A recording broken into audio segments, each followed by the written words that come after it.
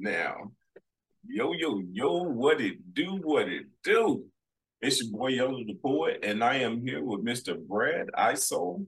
He is definitely another fellow poet. I am happy to definitely be interviewing another poet. It is awesome author and also a storyteller. This is going to be an awesome episode. Everybody, please tune in and make sure that you check out the information that I send for Mr. Branch's reach for his contact information. Check it out, check it out, check it out. Mr. Branch, please give us some insight on all the things that you do currently, and then we'll go into more. Good morning, Yalo, my brother. Good to be here. Thanks for having me on. Yeah, I'm a writer and a poet. I've been doing this about 25 years. I've written 22 books, 4 nonfiction and 18 fiction. The poetry is in the fiction section. And so, I write about contemporary adult life and the experiences that we all encounter through the people and the events and the circumstances of our choices and the consequences. And so I write about emotions and things that adults know about that they've either experienced firsthand or possibly, a family member or friend or somebody at work is going through. But everything that I write about is something that, we all experience at some point in our lives. Most definitely. That's understandable. So the things that were fiction, can you give us some insight as to how there could have been some form of a connection between how you feel about the topic and what your message is to the audience? Sure. My message is basically about growth, right? How do we grow? How do we use our experiences and the things that we go through to become better people, to become better parents, better brothers, better sisters, better adults? Just how do we keep growing forward and break that cycle so many people find themselves in, where they're making decisions and choices, and the consequence of those are negative impact things. And instead of going back through that same cycle again, the next time we have an opportunity to make a choice or decision, what can I do and how can I use what I have experienced in the past to make a different and better decision going forward? So that's the fundamental theme, of what I'm trying to do with the writing. In that way, that I use fictional stories, characters, plots, to draw the reader in. And then that underlying theme is buried somewhere in the story. So the idea is reflective identity. The reader reads the story, right? Identifies with one or more of the characters in the story. And then as they go through the story, they're given an opportunity or a peek behind the veil to see what the outcome really is about the story. It's not just the event, it's the exposure and the experience that then allows the reader to grow. They go, God, I didn't think about it that way, or that ending was different than I expected. And so that's the idea, that's the hook, is to draw the reader in with something that's relatable and readable and real brief and concise. It's not a novel. It's not a long story with some kind of ending that you expected. It's something real concise, real brief, and the point is buried, but it's not hard to find. Yes, awesome. Awesome. And when you were actually writing this, what things what things happened in your life that would allow you to reflect on the things that you were writing about? Well, that's an interesting question, because my writing is not autobiographical. It's not really about my experiences. Now, that being said, of course, there are some stories that I use. They're more first person than not. But here's what I do in my writing. I'm more of an observe and comment writer. And that means, when I go to a coffee shop and I'm sitting there, I'm sort of paying attention to what's going on around me. So I sort of eavesdrop on other people's conversations or watch their nonverbal tics Yeah. that they're using. And what happens is, if you sit perfectly still in a crowded area, people will not even notice you. You sort of be part of the background. And without physical animation, people really don't understand or realize a lot of times that they are next to somebody who can hear them. Yes. That being said, so what I do is I eavesdrop or watch people as they're discussing, the important things in their lives. And generally it's, something that's happened to them or something that's happened to somebody they know. Mm-hmm. And people generally love to gossip about other people. So by watching and hearing, it's not so much stealing what's going on, but those conversations give me triggers that I can then use to develop, a fictional story based on a real life event that I've seen or heard. And so that's sort of my process, is to observe and then comment by writing a story that revolves around whatever the impact or the emotion, that I had seen going on. And so that's where I get most of my story ideas, is from the people that I observe or hear in my life in just daily exposure and interaction. That is awesome. That is awesome because that's exactly how I do with my poetry. That's why I don't do the nonfiction poetry. I do fiction poetry. Oh man, that's why I don't do anything that's fictitious with my poetry. I do things that are relative to life in all of my poetry because I want people to feel like, okay, there's somebody out there that knows how to creatively write what I'm thinking, So I feel like that's an important way to actually um, protrude your artistry on people where they can actually reciprocate that and say, wow, this is what I needed. This is that voice on my shoulder that was trying to tell me something, but I wasn't able to understand exactly what it was saying. So when you are doing your storytelling, you definitely make me think about how I do my poetry. And that is awesome.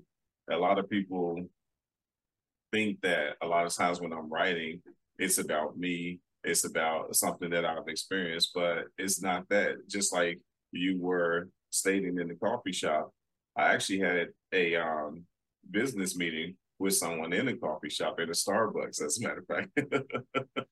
And we were talking about some different avenues that they could take to expand their business. So it was pretty cool because I actually got to look around the shop and pay attention to a lot of things that people were doing. And I was able to actually come up with a poem based on that scene that I saw. So that's really cool. I really like that. That is awesome. A lot of people may not see that Well, or understand it, but that is awesome. well, observation takes patience. Mm-hmm. And, in today's world, people are really busy all the time. We go through, whether it's at home or at work, life is about relationships. And because we're constantly involved with different people and different subjects and different topics, for our agenda or their agenda, it's very difficult to sort of step back, and refocus on something that we're not directly involved in. By that, I mean, in order to observe, you've got to have patience and you've got to take yourself out of the situation Mm-hmm. so that it's not about you. It has to be about, whatever it is you're observing, or the incident or the event that's going on, and then how people are responding to the things that are happening in the event. And that's, so many young poets obviously write about themselves and their journey in life, particularly teenagers and that age group, 10 to 20, Yes. um, because their life experiences up to that point are limited. They can only write about what they know. And Hmm. so you find that most young poets are writing about themselves or their experiences and their feelings. That's really natural. It's like musicians learning their trade by doing cover songs, right? So you learn the process by somebody else's example. And so in writing, you're doing the same thing. As a poet, you're writing about what you know. And like I say, young poets generally write about themselves and their experiences. As you grow older, if you are still a poet, you start to look at the rest of your world and you start to look outside yourself. And that's where the division comes. Most poets write about themselves. Some poets write about other things, and then a few poets write about the commonality and themes and threads of life that we all experience, Yes. but not from that first person place. And so the more mature or the poet who's been around and had some life experiences, you start to see the commonality and the lessons of life and the themes of life that everybody is going through. And that's when you realize, okay, I can write a story about a particular emotion or psychological, impairment or something, whatever the content of the story may be. That if you're writing it and it's written well, then it will be received by a lot of different people because we're all in that growth zone of the challenge of moving ahead, becoming a better person, becoming a better part of our community and our relationships. And so that's what happens with the older poet, I find, is that you can extrapolate more themes and thereby, affect more people or have impact with a greater number of readers because those experiences have been experienced by more and more people the Yes. longer you live. Yes. That is so. Oh my goodness. Well said. That is that is so true. That is so true. I love it. So, okay, earlier you mentioned about relationships and life. So, define what is a relationship to you. Well, our relationships are the interactions that we have with other people. And, at home or in our families, that's the people who we care about the most, or declare that we love and care about the most. And so those relationships have a different level of intimacy than our other relationships. At work, we have different kinds of relationships with our friends. We have, a little bit different relationship with acquaintances. So it depends on, where on the spectrum that person falls within our lives, what they mean to us, what our interaction is, and what the results of our interactions may be. So we're always operating on these different levels as we go through life. Everyone that comes into our life has an agenda, right? I mean, we all wake up and begin our day, and we have agendas as we go through our days, things that we want to accomplish, things that we want to do in our lives that move us forward. And the people that we interact with all day long are the ones who are in that same place. We've got an agenda in our life. Well, they've got an agenda in their life. So when we have these interactions with people, we are both trying to move our life forward according to our agenda, right? What are my goals? What are my ambitions? What are my directions?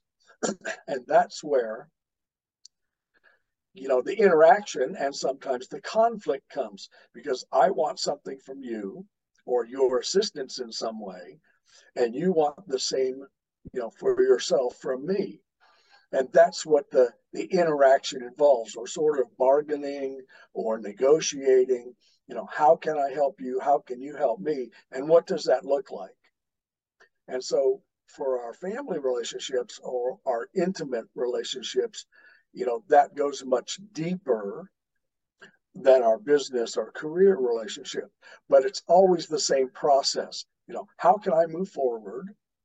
Who in my life do I come in contact that can help me do that? And how can I help them do that? Yes. And that's what determines, how deep that relationship goes. If it's an acquaintance or a friend or a real good friend, the deeper we are involved with that person, the more we reveal of ourselves, right? The more vulnerable we are usually willing to become, as long as the relationship feeds upon itself and we both continue to grow. So, that's ultimately what a great relationship looks like, is that both of us are contributing to it and both of us are getting a reward out of it.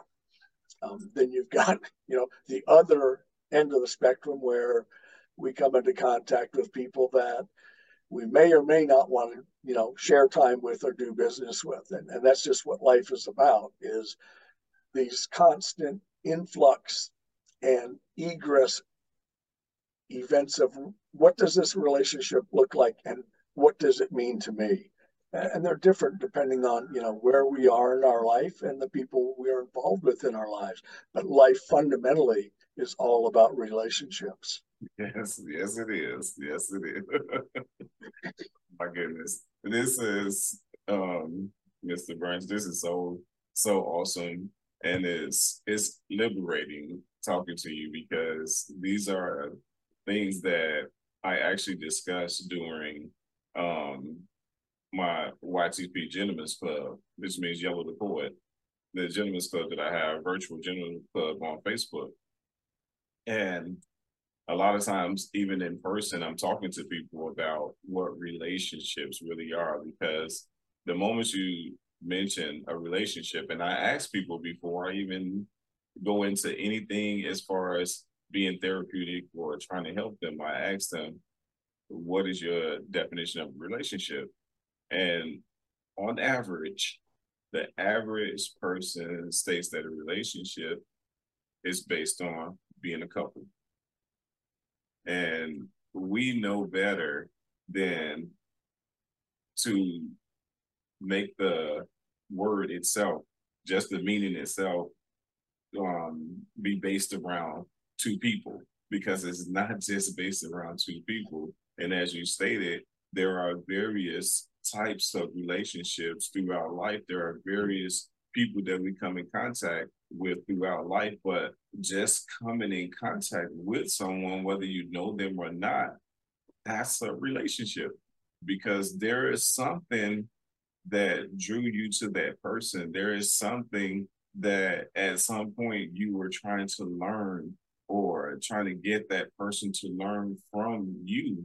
Once you started communication, which is the key to anything, any relationship, once you started communication, you started building a relationship. It's not about how long or how short it is, it's about relationships, because not all relationships have the same time span. And that time span makes a difference. But at the same time, the real thing that makes more of a difference than that time span, what you learn, what you teach. that's a those are the bigger things, the bigger keys, rather than worrying about how long or how short that relationship is. Long or short, as far as couples are concerned, that's when it makes a difference. But when it's outside of that couple, that family, and things of that nature, it's not about long or short. It's about what you learn, what you reciprocate, what you give. That's more so Right. Well, using it short. I agree. The quality of the relationship is what determines its longevity. Mm-hmm. If you are growing in that relationship, with whomever it might be in any part of your life, then you're going to continue investing with that person or persons, and in hopes of, both of you growing, just like you said. And so the quality of the relationship will determine its longevity. And some of them, you can have a short relationship that's quality in terms of its production and its resources and what you get out of it. Doesn't have to, there's not a direct correlation, but if it's a quality relationship, then it's maybe somebody that you want to do something else with in the future. Say you're in a business, situation, and you're in a 2-week relationship with somebody, and the results of that relationship are beneficial to both of you. You may want to go back into another situation with that same person because the quality was there and the results were beneficial. And you do another job with them or another project with them, and if you're successful in that, then that gives you the impetus to do yet another project with them. So the more you're working with them, the more you begin to learn more about them as a person. Mm-hmm. And if that is quality also, then a friendship can develop, intimate relationship can develop. Mm-hmm. So the quality is probably in most cases going to determine the longevity. Definitely. And of course, we are all searching for good relationships. Yes. Yes. We're blessed by the Lord above that innately we recognize loving versus unloving behavior. And not, I don't mean that in a love situation. We automatically recognize appropriate behavior as well as inappropriate behavior. And as long as we don't have a mask on for whatever reason, then when we see inappropriate behavior, that's probably a relationship that we don't want to get involved with. Exactly. Exactly. So that's the key. That's the key for me to having quality relationships. If it gives appropriate behavior, then yeah, that's someplace that I want to be.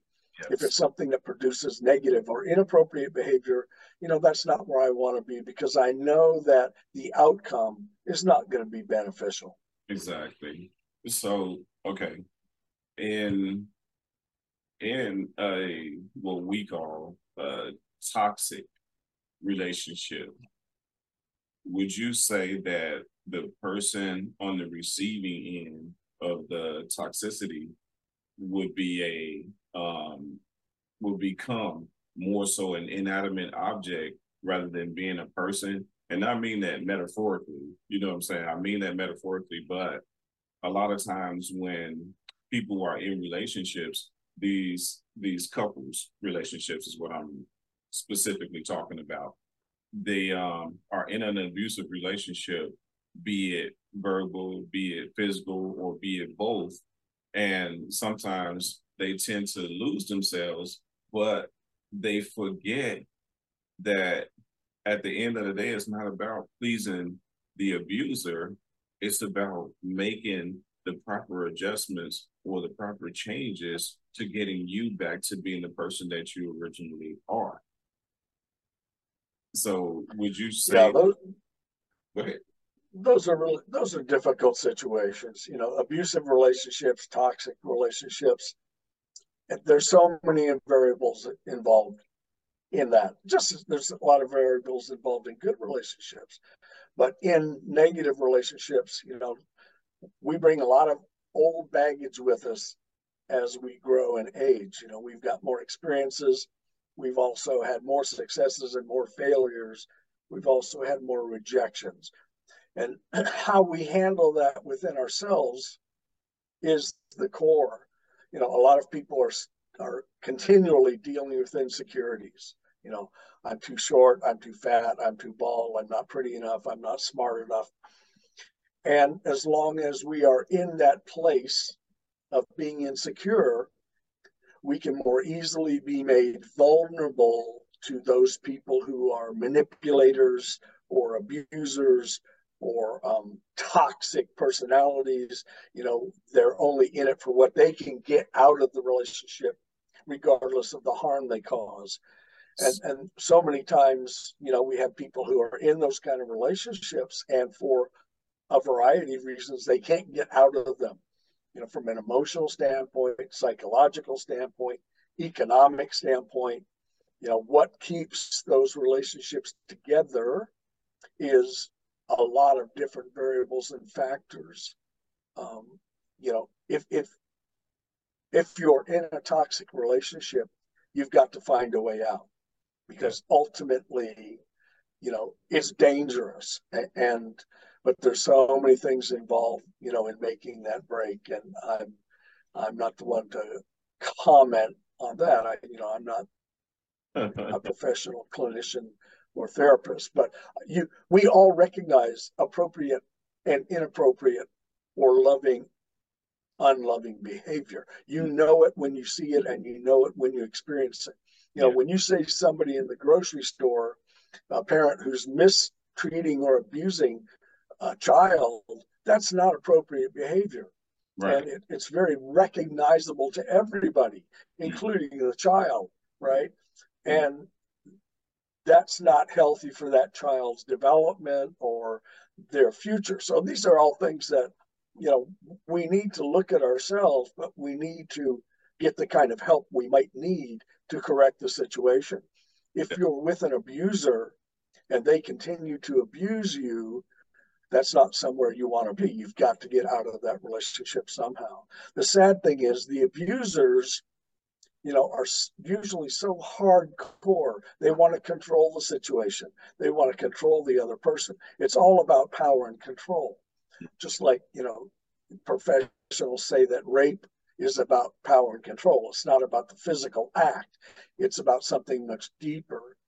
So toxic relationships, are very difficult to handle. As poets, what we try to do is alert through that kind of a scenario in our work.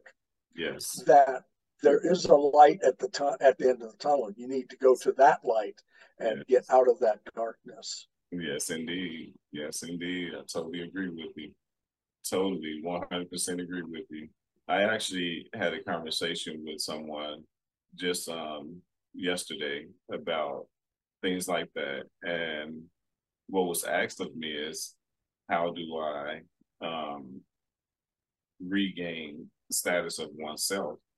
And my thing was, firstly, you would definitely need to get help. But due to, just as you explained, the type of situation, and in this case, it was emotional as well as financial in this case. So I explained that gradually start doing the things that you used to do, start doing the things and stop blaming yourself for the other person's actions. Only blame yourself for your actions and what you allowed to happen to you. Those are the only actions that you can actually blame yourself for. But at the end of the day, it's all about how you continuously work on self, do self-preservation, and get self back to life, because it's like you allow the situation to take life from you. And it's not fair to you, nor is it fair to the person that you feel is abusing you. Because in this particular relationship, there was no physical. Everything was more mental and verbal. So, okay, I'm glad that it's not physical, but the mental and the verbal can be just as strong. And I had to get that person to actually realize that. Yeah, without a doubt. The systems, the legal systems that we have in place now have a little more teeth for those who are in physical abusive relationships. If you're being physically abused, there's normally or generally evidence of that, physical evidence of that. And at least the systems can use that, for helping you. The mental, the verbal, the psychological abuse are just as dangerous and just as lethal without the physical evidence. And so, people who are in these the first thing I think people have to, a lot of times what happens in any situation, we make a choice, there's a consequence. It's not a positive consequence, and we end up suffering somehow. Mm-hmm. Okay, when that happens for too many people, that failure is something that we internalize, and instead of trying to correct it or tweak it to be something else, we go to a place of beating ourselves up about the failure. Mm-hmm. And that's what you had just described. That's the worst thing we can do. We can acknowledge that we weren't successful, but then to go to a place and start beating ourselves up about the failure or the rejection, that just keeps us in that place. And as long as we're beating ourselves up about it, there's no way that we can start to grow from it. So that's the first thing is don't go to that place and beat yourself up about it. If you failed, if you were rejected, okay, let's look at what happened, where the weakness was, and try and correct the weakness and not be drugged down into that deeper place where I start thinking, well, I had no control and therefore I'm the victim. And because I'm the victim, there's nothing I can do. That victimization, as long as we're in that place, there's no way that we can grow or become stronger. Exactly. So that's the first step is not to beat ourselves up about something. Let's look at, if it was a success, let's duplicate it. If it was a failure, let's try and find out why it failed and then come up with a different response the next time. Mm-hmm. Exactly. I totally agree with you. So I'm going to switch it up a little bit. I want you to tell me something about maybe 1, 2, maybe 3 of the poems that you felt were very impactful and powerful in their messages, and what are the messages in those poems? Oh, wow. Well, let me suggest this. I have a YouTube channel, mm-hmm. and I have about 350 different poems on the YouTube channel. Awesome. That are free to read. You just, go there and start reading. And I've got poems as short as 2 words. Uh-huh. The title of it is Comedic One-Liners, uh-huh. and the poem is Levity, Brevity. In my poetry, what I try to do is tell a story with a beginning, a middle, and an end in as brief or concise as presentation as possible, so that the poem has impact, but it doesn't necessarily have to be long in terms of stanzas. It's interesting that so many people shy away from poetry. Poetry is the original literary form. It's been around since people lived in caves and told stories around fires at night, right? That's how tribal people that didn't have written language, that's how they communicated to each other and to their children about the lessons of life and how you learn. So poetry has been with us since the beginning and is with us today. And it's a shame that so many people shy away from it. You say, well, do you like poetry? Are you interested in poetry? No, it's too old, too archaic, too staid, right? It's something from 200-300 years ago. Well, the fact is, poetry, lyrical poetry and rhyming poetry is the way that most children learn. If you look at all of the primer stories in readers, it's all about rhyming stanzas, and that repetition of rhyming is melodic and it's lyrical to our brains. It's something that we pick up very easily. So most children actually have a foundation in reading by reading rhyming stories or lyrical stories. Yes. If you listen to many commercials on television or the internet, the background music that they use is all poetic. The lyrics are all poetry and rhyming. It's just, and it makes an indelible impression on our brains and makes it easier for us to learn. So you're still being exposed to poetry today. It's still there.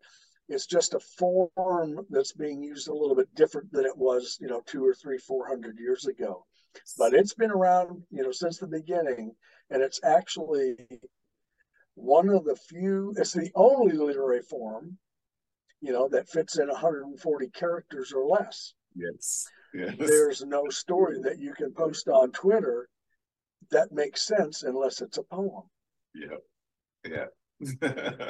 A lot of people don't realize that quotes come from poetry, rap came from poetry. A lot of the music that we listen to today comes from poetry. So the fact that even trying to get away from poetry within itself is not going to happen. It's ridiculous to even assume the effort just because someone put a different name on it or a different spin on it doesn't make it any less poetry. In regards to how you yeah, it's a form that it's a form that's with us and here to stay. It's just what the label is we use. Yes, yes, indeed. That is awesome. I love the whole thing, the way that you're doing your thing with the poetry, the way you're doing your thing with the storytelling. I truly love it. And please, by all means, don't give it up. Don't shy away from it because it's not worth taking away something that is so important to humanity, to life itself, because there's not enough of us out here doing it. It's really not. There's a lot, don't get me wrong, but there's not enough of us out here doing it because I feel like poetry is something that can actually take us to the next level in life, regardless of what we're doing. If we're computer scientists, if we're politicians, police officers, regardless of what we're doing, I feel like poetry can take us to the next level in life. And it's all because it's schematics. It's all because of its scientific approach. Its approach to communication. Its approach to just basic everyday life. Poetry has something to do with all the things that we do. When we talk about primitive times, the way that a lot of them did things was poetic. It was not, there was no other rhythmic pattern that was followed as strongly as poetry. There's none. And even to this day, those same rhythmic patterns are following us today, just with different labels, like we said at first, just with different labels, different names, different titles, another person expressing it a different way, but it hasn't gone anywhere and it's not. So it's inevitable to try and get away from it because it's one of those things that's here to stay. It's like a planet. You got the planet and you got poetry. Neither of them are going anywhere. So don't try to get away from it. Well, the universe runs on mathematics, and mathematics is the foundation of music. Mm-hmm. And music is the one expression that people automatically identify with immediately, even in the womb. But during your whole life, music is the one creative expression that can literally move someone into physical or mental action just by hearing it, even for the first time. Mm-hmm. Poetry is the expression of music in written form. Mm-hmm. And like you said, that's why so many songs, use rhyming methods. The great thing about poetry as a literary form, as a literary expression, is that now it doesn't have to be rhyming. It can be free verse, it can be blank, it can be open, it can be a variety of actual written methods in order to express the emotion or the feeling. And that's why everyone can be a poet, even if you're not a novelist or a lyrics writer. If you have emotion, you can put that down on paper. So everybody's got that poet seed within them. It's just a matter of, are you willing to sit down and express your thoughts and your feelings and your emotions? This is what diaries are all about, and personal journals. That's a poet who just hasn't blossomed from the seed yet. Yes. Those are all forms of primitive poetry, writing our expressions, writing our feelings is the seedling of the poet. Yes, so everyone is a poet in waiting. Yes, indeed. Yes, indeed. So, in essence, Mr. Branch, what are your top 5 takeaways that you want the world to know about you and how you work? Wow. The top 5 takeaways. Well, first of all, be honest with yourself. In Hamlet, Polonius says to his son Laertes, "To thine own self be true." And that's the first thing. The second thing is the fundamental essence, the core lesson of life is be prepared. Be prepared for success. Be prepared for failure. Be prepared for rejection. Be prepared no matter what the situation. Think about all of the outcomes that are possible and prepare for each one. Then, of course, there's the one about plan your work and work your plan. If you don't have a plan, then you probably don't have a vision. A lot of times today we hear a lot of podcasts and people talking about manifestation, manifesting your future. If you can't see that future in your mind's eye, then it can never come to pass. Because if you can see the future, then you will recognize the markers and the signposts along the way that will get you to that manifestation. So you've got to have that dream, but you've got to know what that dream looks like in real life. If you know what it looks like, then you'll recognize the markers that will take you there. The fourth one, which should actually be the first one, is get spiritually grounded. If you don't have a relationship with God, you're missing out on the key essence of life. Get spiritually grounded. Okay, and the last one would be come from your higher self and treat others the way you want to be treated. Powerful. Very powerful. I like that. I like that. So, in one of the things about being spiritually grounded, I know that there are a lot of people who don't particularly believe in one particular religion, but I would say, to piggyback off of what Mr. Branch said, whatever your belief is, get grounded. That's one of the most important things that a person can ever do in their life, is to get grounded, get spiritually grounded. Regardless of what your belief is, get spiritually grounded, because that's one of the most important things that you can ever do. Is mental, and it's a mental that becomes physical, and that physical at some point becomes your way of life. And once you reciprocate that in that format, you then allow yourself an opportunity to progress and grow in your life. Amen. I agree with that. So another thing, Mr. Burns, before we go, I also wanted to know, where are some of the places that we can actually get information from about you? But before you answer that question, I have another question. You wrote about the exploding human, relationship repair, spirituality, and laundry. So I guess it's by Bob Nickman. Can you give us some insight about that? Because I'm definitely gonna direct people to your website, but that I found that topic very intriguing, and I want to know more about it. Tell me again, what topic? You're breaking up. The Exploding Human.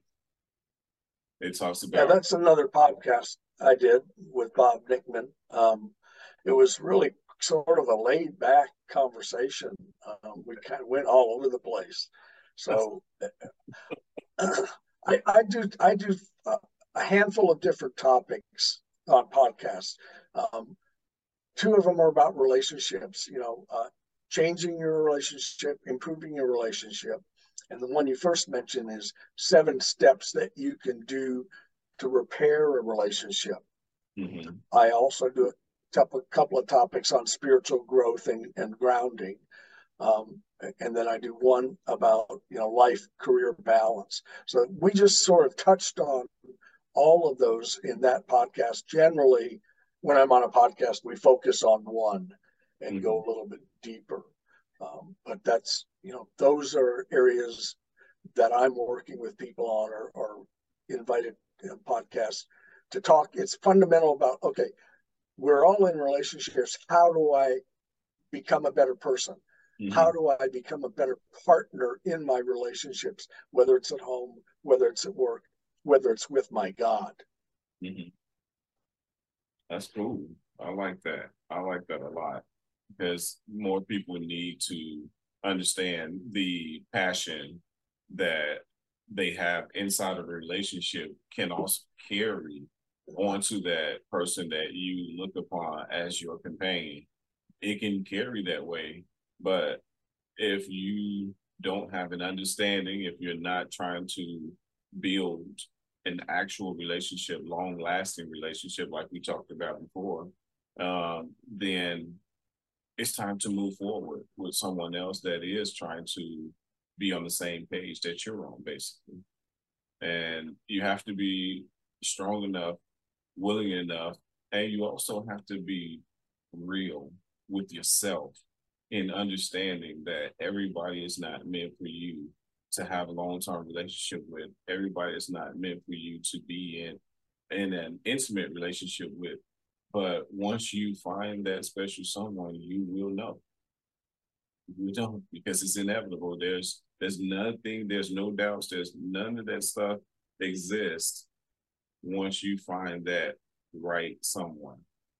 It's not easy, but it's there. Well, I think, to build on that, Yalo, the nugget that you've described is real simple.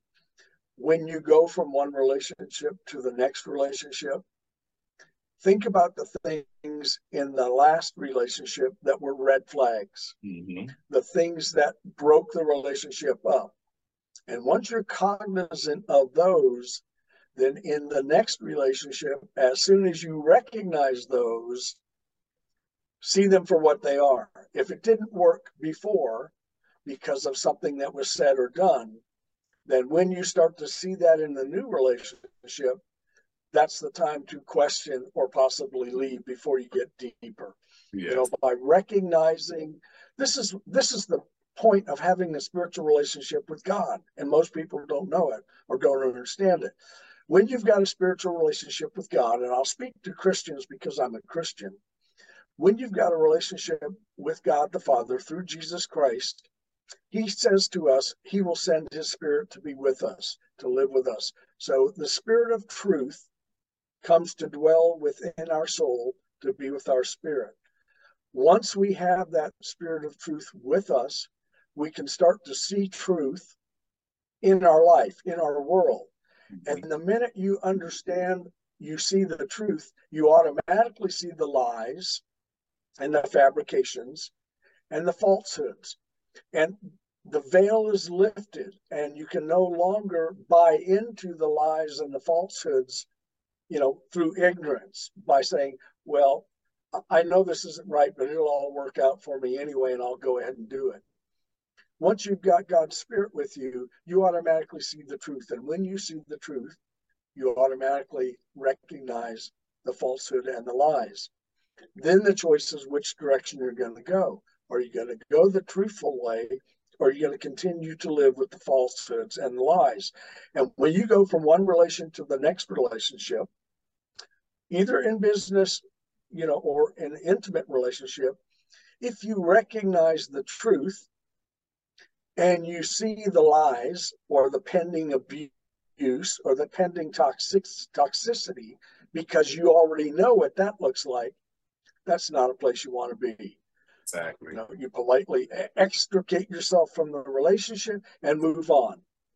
By knowing the things that you don't want in your life, you'll automatically recognize the good things that will be in your life. Yes, indeed. Pay attention. Pay attention. Get spiritually grounded, and you'll start to get on the path that will change your life for the better. Yes, definitely.